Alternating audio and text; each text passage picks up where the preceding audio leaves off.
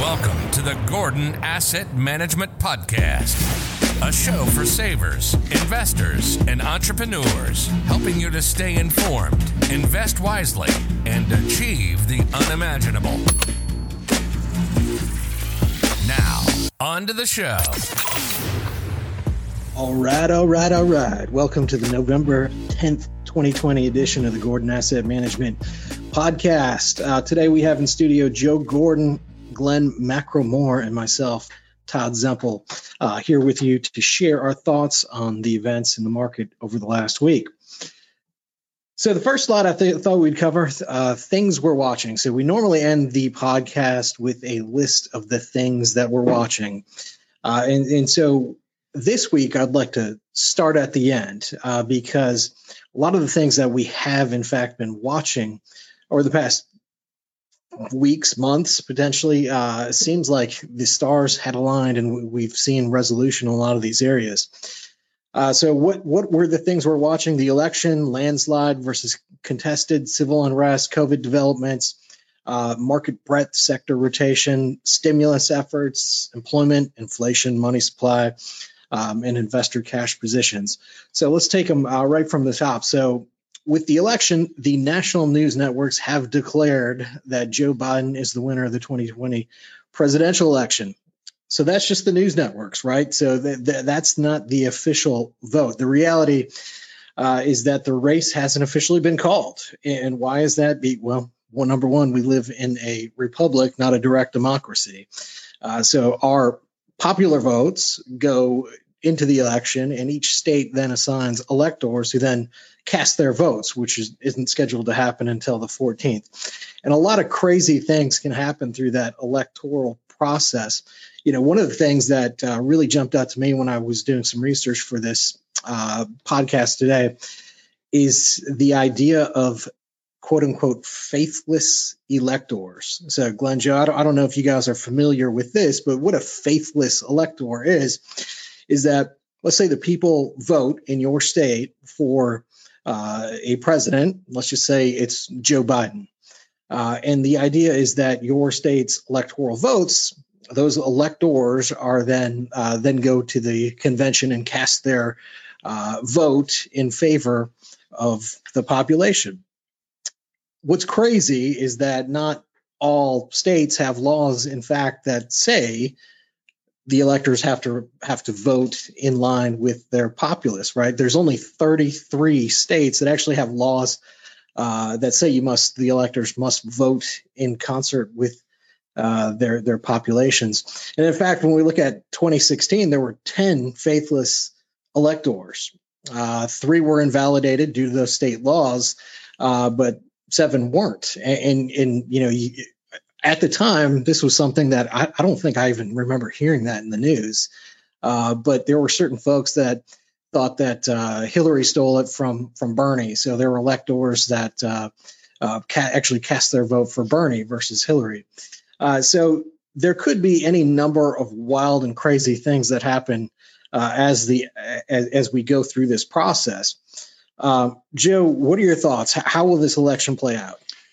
Well, again, I read about everything I could this past weekend, and there's just so much fraud, apparently, in up 7 to 10 states, depending on who you're watching and so forth. And it's all the states that were the central states of where the election was going to be determined. Pennsylvania seems to be ground zero, in Philadelphia, in fact, where the Freedom Bill is and so forth. It seems kind of ironic, but and then you've got the Michigan issue, and a number of states have said they're going to do recounts. Georgia is, I believe, Nevada or Arizona is. But the charges are real. There are over 20 people that have now signed written affidavits that they spotted fraud, and even some were postal service workers who were told by their supervisors. So I don't know how it's going to play out. What I hear is that these suits are hard to win. The proof is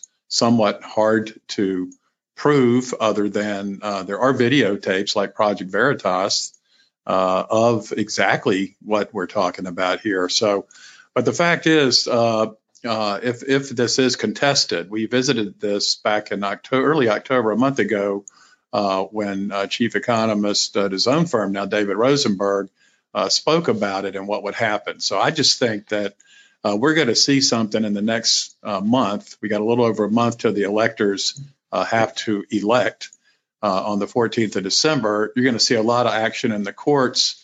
And if the state courts can't handle it, it may be remanded to the Supreme Court. A lot of people are saying the Supreme Court probably doesn't want to have to handle this. John Roberts is known as being a little political. He proved that with Obamacare in particular and other things. So it could be that it's kicked to the House. And if it goes to the House, then the House is going to elect based on who controls the legislature in each state. So there's 50 votes, and the Republicans have over 26 of the states. So that would be real interesting if the House of Representatives, by a party line vote of who controls the legislature in that state, ends up selecting the president. And then in addition to that, it could be that the Senate ends up voting who is the vice president. The main law is that you got to have somebody sitting in the seat January 20th. And so we've got a lot of time before that happens. There's so much out there in the media. It's just almost, you don't need to watch comedy. You can just watch this, and it makes you laugh on one hand. So I don't know what's going to happen, but it's definitely uncharted water. We've never seen this in history. And again, only one person has ever been chosen as president that went through this process, and it was in 1824, and it was John Quincy Adams. So that was picked by the legislature, so to speak, by the House. Yeah, and the positive news is that we hadn't seen any, major disruption, civil unrest either way. I mean, there's protesters out there. I think in Michigan, the pictures circulating the internet of guys with their AR-15s at the Capitol building, saying protesting the outcome, and et cetera. But there hadn't been widespread fires or anything like that, which is positive, which was one of my major concerns. Not to say that won't happen in the future. And going forward, for me personally, one of my major concerns is that because this thing is so close and we're still kind of in that gray area, that we could potentially see some issues in the future.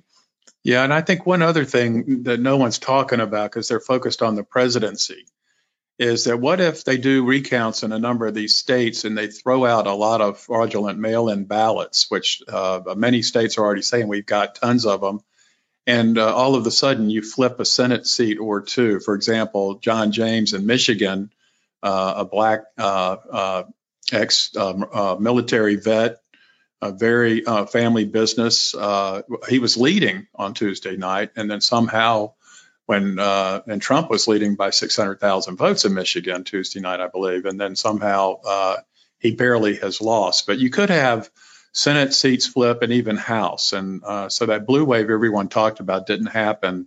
And in fact, the Republicans picked up so far, I think, 5 seats in the House, and the Senate is 48-48.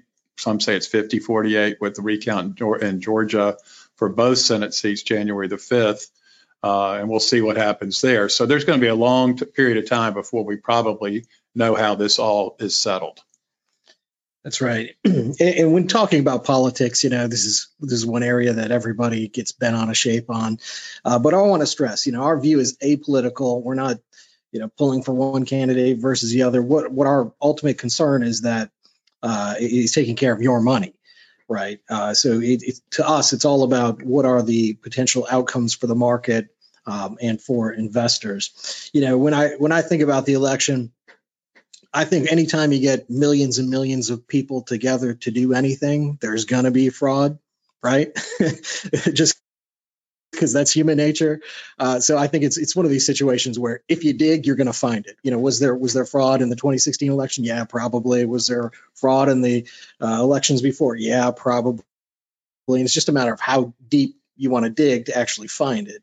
And I think that if they do find some things and these court cases develop that there could be real risks in the market for volatility. Yeah, and I think one good outcome here is going to be that just like Florida in the year 2000, they had a messy system and they were the laughingstock of the country in the Gore versus Bush hanging Chad episode until the Supreme Court forced the decision. And obviously Bush won barely. But the good outcome, Florida cleaned up their process, and they're one of the most populous states in the country. And somehow they were able to count every ballot and all of the people that voted on that day or early voted and actually declare a winner on that Tuesday night election day. So that's probably a state that many other states are going to look to. Man, maybe we should have your system, and so that the country's spared going through this again. Right. And big picture, this would be a perfect case study for a blockchain, open ledger technology for voting, because it is open ledger and it would be hard to corrupt and implement fraud through an open ledger blockchain technology. But who knows where things will go. A couple slides that we covered last week, just looking at historical performance. So shortly after the election, leading up to the election and shortly thereafter, signals are pointing towards divided government with a Democrat president, which has historically shown that that's been the best for markets. Not to say that history doesn't repeat itself, but that has historically been the best scenario, which is probably why markets rallied into the election and shortly after. Another slide from last week shows the same exact thing. Divided Congress, that's typically shown the best outcome for investors. And lastly, another slide from CNBC showing the same exact thing. So I think investors, to some degree, were taking solace in the fact that we could potentially have divided government. Any other thoughts on the election, Joe? Only other thought is that since you just said CNBC, in particular, you watch them a lot during the day. They have probably the best business news coverage of any other network. Fox Business may be a close second, but they had a party line towing that it was going to be a blue wave, and that was why the market melted up all last week.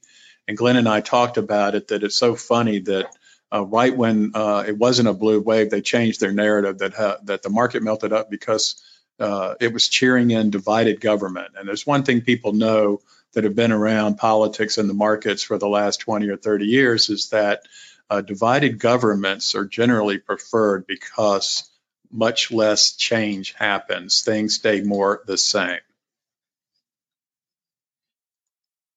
Moving on. So markets went parabolic on Monday, the 9th, on the open on news that Pfizer's COVID vaccine has a 90% efficacy rate, or 90% effective.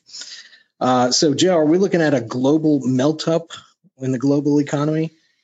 Well, yesterday, I think the Dow was up 1,600 points pre-open, and it ended up plus 700 to 800 for the day on memory. It was clearly a melt-up that the economy was going to open up.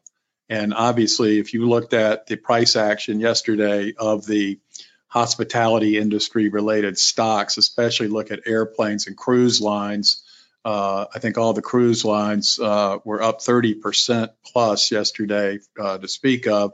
And obviously, that's just the market saying, hey, we're close to having something that will work, and therefore all of these companies won't go bankrupt. They actually will be able to resume. But, we'll see how long the melt-up lasts. But at the close yesterday, it was interesting that the stay-at-home tech stocks all started to crumble. And the big leading losers yesterday was Zoom Video, it was DocuSign, it was Peloton, and even I thought it was funny that Clorox was down 7%. I guess people will not be using as many wipes going forward. Absolutely. And for me, this Pfizer news, it's so much more than COVID, because this is the first vaccine developed on messenger RNA technology. And so I don't claim to be an election expert, and I don't claim to be a virologist, but I read this stuff and it's very interesting to me. This new technology that they're using to develop this vaccine is based on messenger RNA. And basically what that is they can synthetically in a lab create this messenger RNA. And what that RNA does is it tells your DNA to produce certain proteins. And these are the antigens that signal the virus. So when you think about the coronavirus, the reason it's called corona because it's the way it looks on the outside. It looks like a crown. So these proteins form that crown-like shape. And so this new technology, this RNA technology, what it does is it's injected into you, and your cells actually, the DNA produces, the RNA tells the DNA to produce these same proteins. And that way your immune system can go ahead and it signals an immune system response, and your immune system takes over and flags that protein and helps you build the immunity. So this is a very new technology. It's never been implemented in humans before in terms of a vaccine, but this is also the same technology that they are using to fight cancer cures. So right now, some of these companies are using this messenger RNA technology to identify some of the proteins created by cancerous cells. And so then they go back to the lab, create this quote unquote vaccine using this mRNA, messenger RNA, inject it into you, and then your body learns a response to go ahead and attack those cells. So this is so much more than COVID. This is potentially a cure for cancer. This is also the same technology that they're using to do things like, if you have a spinal cord injury, you can recreate spinal cord cells, things like this. So this is huge. This is a mega breakthrough. All the headlines are around, okay, there's a potential light at the end of the tunnel with COVID, but assuming this works, this could be huge for all humanity even. And so it's an area that I'm very interested in and passionate about. And if you, as a listener, are somebody who's in this field and wants to come on the podcast and talk about this, definitely reach out. We'd love to have you on and learn a little bit more about this technology. Moving on to more COVID development. So in spite of this good news with Pfizer, COVID cases are climbing. COVID cases over week climbed 758,000, close to 10 million cases. Hospitalizations also jumped huge, up almost 11,000 to 60,000 currently. And deaths also jumped big, 7,000 week over week to 230,000. So not good news on the spread. And then also looking at where the spread is occurring, as of October 29th, 0 states are on track to contain the virus. 25 states are actually experiencing an active or imminent outbreak, and 20 states are at risk of becoming an outbreak. And so this data comes from a website called COVID Act Now. And then on the other side of that too, so we have this good news with the vaccine, but then question 2 is how soon can we get it out to everybody? The good news is with this RNA technology, that is actually very cheap to produce, and it can be done without major complex labs, which again is kind of this breakthrough in this technology, which is very interesting. So we've got our fingers crossed there. Things are getting worse, not just here locally, but around the world. Also in Europe, they're starting to impose curfews and lockdowns again. So not great news on the COVID front there. So now onto the markets. So this was the big news on the Pfizer news. The market jumped, and we are potentially starting to see some of this rotation we've been talking about. Yeah, so interestingly, in the U.S. last week, there was a melt up for sure. And again, it wasn't a blue wave. Maybe it's divided government. Who knows?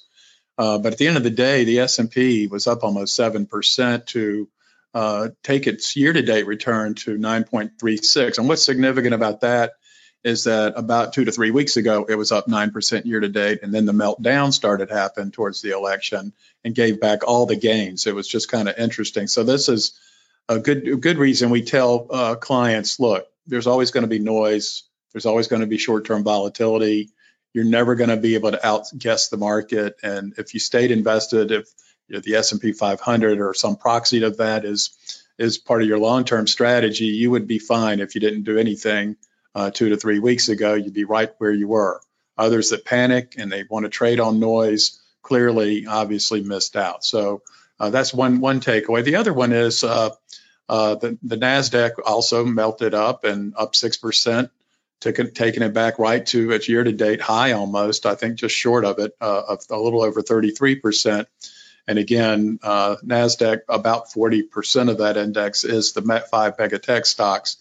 But the Russell 2000 continues to impress, and it was still doing near term since September, the best of any index, and it was up over 8% last week, which takes it up year to date 2%. And again, it was down 20% for a long time back in the April, May, June period. And then lastly, bonds basically fell a tiny bit, but year to date, the Barclays Ag up 6.32.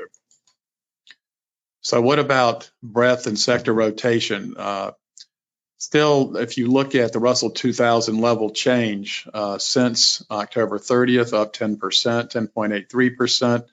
And then the S&P equal weight, this is a key indicator for us, 10.71. Those are the two best. What's that saying is the rally's not just 5 mega techs anymore. Small cap stocks are up there leading it, which tells you it could be a secular growth story.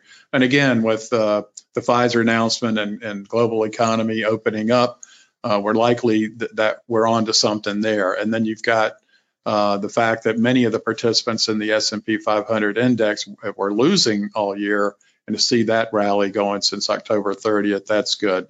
But those are the two big things to note there. Interestingly, the NASDAQ 100 since then is up the least at 5%. Yeah. So Glenn, this was a wild week. Any surprises? Did it play out as you thought it would? What are your thoughts? Well, I think the surprising thing to me was that the megatechs really lagged on the week, especially towards the end. And I think that what that might be signaling is that there might not be as friendly of a government response, I think, to the megatechs. You might see a little bit more scrutiny as far as litigation against them by the government for privacy or other things. And so, but then also clearly the Russell 2000 being the winner, you have to remember a significant portion of the Russell 2 is financials. And what we saw was that the interest rate on the 10-year went up, and also the curve, the shape of the curve steepened a little bit. And so it's not surprising to see the Russell 2000 really lead the way, because a significant portion of that index is in financials, and financials do extremely well in an environment where A, yields are going up, and B, the shape of the curve is increasing. So hindsight obviously being 2020, it's not surprising to see that. But going forward, I think if you have an environment like what we've seen over the past week, where yields kind of creep up, and you could see the 10-year go to 1.2 or 1.3, and the shape of the curve steepen as well, that would be good for financials. And I think you'd see a lot of the same rotation that we've seen out of the megatech momentum names into some of the more laggards of the S&P 500 from a sector standpoint, and that would be financials, energy, and industrials. Yeah, and to add to that, I think the megatechs, at least two of them, if not 3 or 4 of the 5, had significant political risk, geopolitical, antitrust risk. Amazon was named in a big suit by the European Union yesterday. So they've got those risk factors that the rest of the participants don't.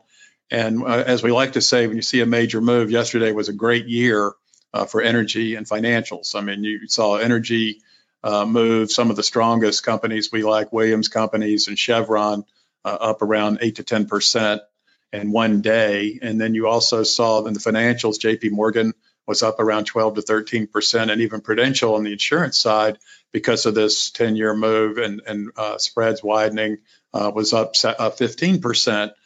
So it was really kind of crazy to watch this because those two sectors, energy and financials, had been the dogs all year with massive losses year to date. But yesterday they really started to come back. My God, could this be the moment that value starts to outperform? Don't say it. I hope I just didn't jinx us. So U.S. employment. So this was other really good news on the week, aside from the stellar news with the Pfizer vaccine results. The unemployment rate fell by roughly 1% down to 6.9%. And then again, this is down from 14.7% at the peak back in May. Continuing claims fell by 471,000 to 7.7 million week over week. Initial claims held about steady though. So that's not the best of news, but again, unemployment's trending down. So that's extremely positive. If who would have known that, at the height of this thing, when 15% of the working population was unemployed, that by the end of the year, we would be back to 6 or 7% unemployment. And the political side of that is that there are some senators, U.S. senators, that are saying maybe we don't need a second stimulus. Things are improving on their own.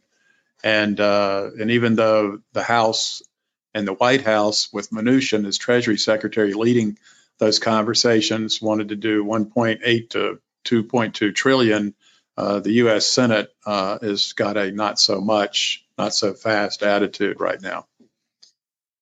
Yeah, that's right. I mean, the better the unemployment news, the less urgency on the stimulus.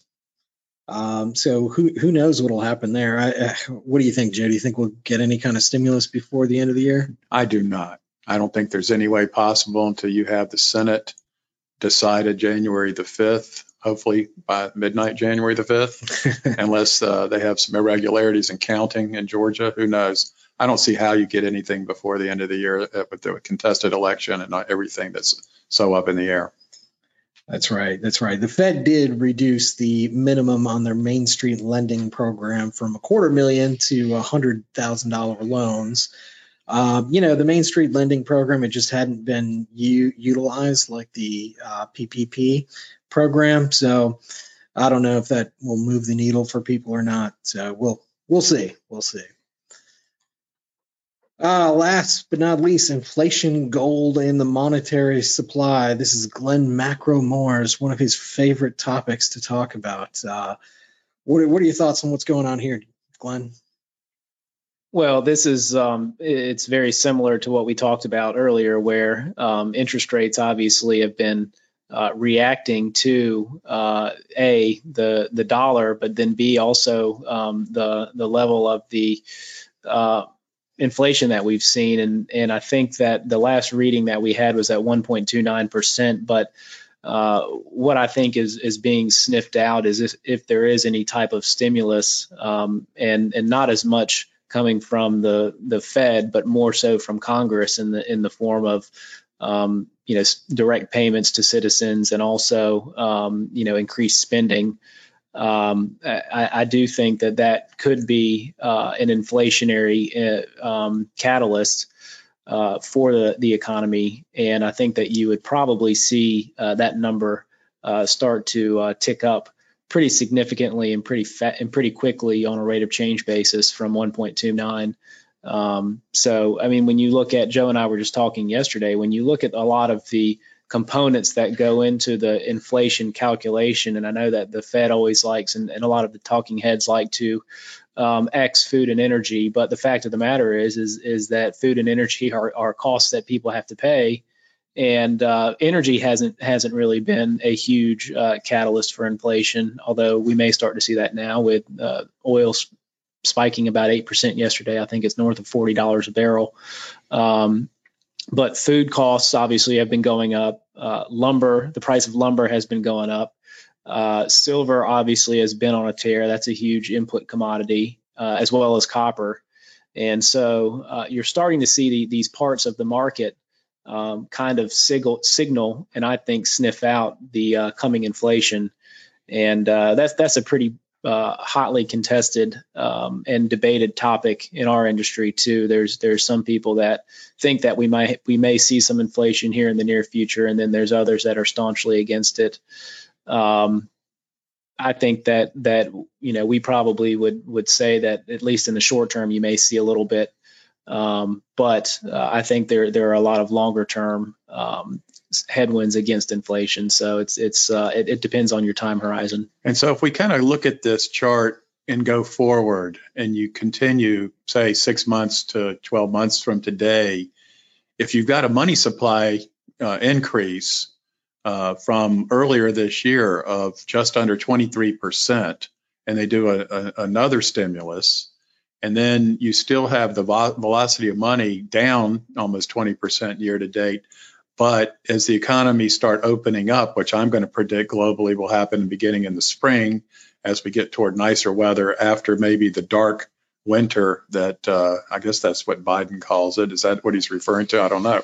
Yeah. But to me, the velocity of money being negative 20% has totally been offsetting this money supply increase, but that trend may change as things open up, and then as Glenn said, you may start seeing inflation in the numbers and the way they calculate the index. One thing to keep an eye on is the dollar, and yesterday the dollar was strengthening, and we're looking at gold is still up 28% year to date. In dollar terms, dollar percentages. So, but the money supply versus the velocity of money, it's velocity of money that has the really staunch anti-inflation people saying that that you can't have inflation when velocity is going way negative. And the only caveat to on the last slide about stimulus is I think. Unless we saw a repeat of the fall of, or really December of 2018, and we have a 3-week roughly correction of 18%, I think that probably Congress and the Fed would come up with some sort of stimulus pretty quickly, since they are market dependent. And if that was the case, look out for the price of gold to go up, the value of the dollar to go down, and probably Bitcoin and other inflationary assets that we talked about, like commodity or copper, silver, to go up in kind with gold. That's right. And so for everybody on the podcast, I think you need to look up the term modern monetary theory and learn about it and get used to what it means, because it's coming, like it or not. It's on its way. In fact, it's probably already here. So with that said, we're going to close it up for today. Anybody have any closing thoughts before we shut it down? I am spoken. Joe hath spoken. Excellent. All right. So everybody, thanks a lot for joining us today. Visit our website, wealthqb.com. Follow us on social media and all that good stuff. Thanks a lot. Have a great one. The information in this podcast is presented for educational and entertainment purposes only and is subject to change without notice. Opinions expressed are those of the participants and don't necessarily reflect those of Gordon Asset Management, LLC, its producers, hosts, or guests. Information presented should not be construed as tax, legal, or investment advice, or a recommendation or solicitation for the sale of any product or strategy. Listeners are encouraged to seek advice from qualified professionals to determine whether any information presented may be suitable for their specific situation. Investments involve risks. Neither Gordon Asset Management, LLC, nor its podcast participants shall be liable for losses resulting from decisions based on information or viewpoints presented on this podcast.